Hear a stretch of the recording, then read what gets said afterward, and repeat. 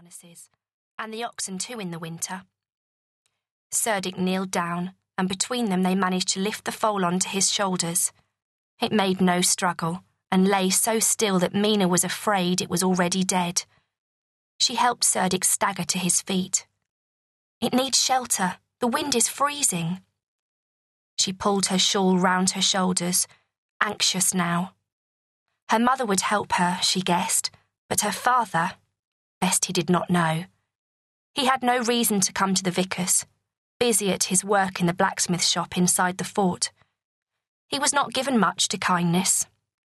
"If this foal lives," Cerdic said through gritted teeth, "it will be mine. Remember that." Yes, I don't mind. I shall make it live." Minna did not heed the words, only too pleased to have got her brother to help.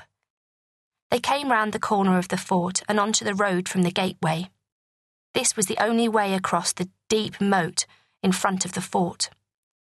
The road here, as it led away inland, was lined with shops and houses, drinking dens and workshops. But Cerdic led the way through them to one of the huts that lay behind, built in the old style, half sunk in the ground, back to the wind, thatched heavily in reeds. This was their long-time family base, from the days when their great-great and more great-grandparents eked a living selling farm produce to the garrison. Sometimes Minna wished they still lived here, in the peace and quiet.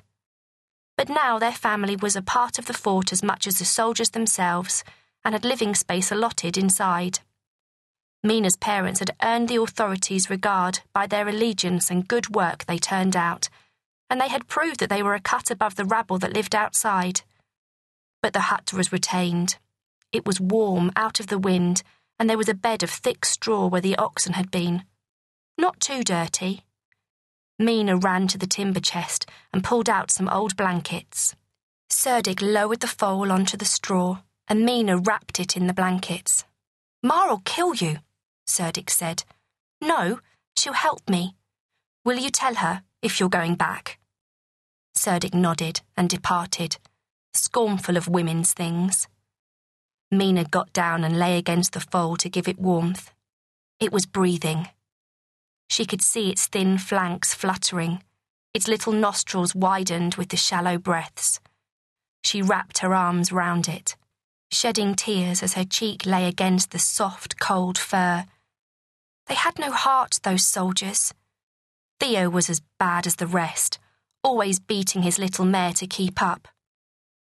None of the cavalry horses were more than ponies, most only just big enough to keep their riders' feet off the ground.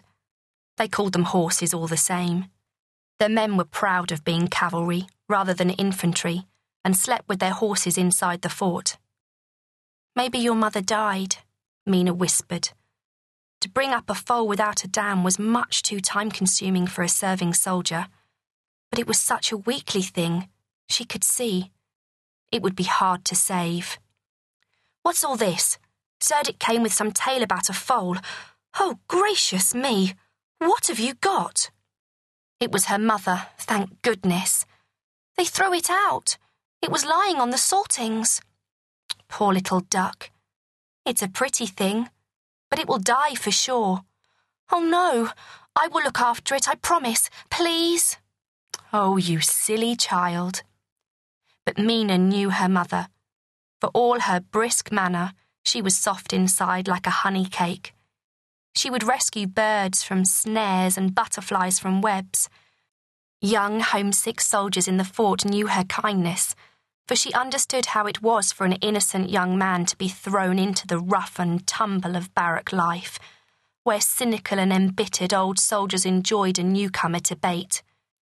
She wasn't above scourging the old men with her tongue and taking the newcomer home for a quiet rest by their fireside. She was everyone's nurse at times of sickness and an inspired binder of wounds. "It needs its mother's milk," Minna said. "Yes, of course, but look at it, so puny. No wonder they threw it out. The dam has either died or gone out on patrol as usual. I heard a deal of whinnying this morning when the patrol left, so I guess that's what happened. They took the foal away and forced the poor mare on her way."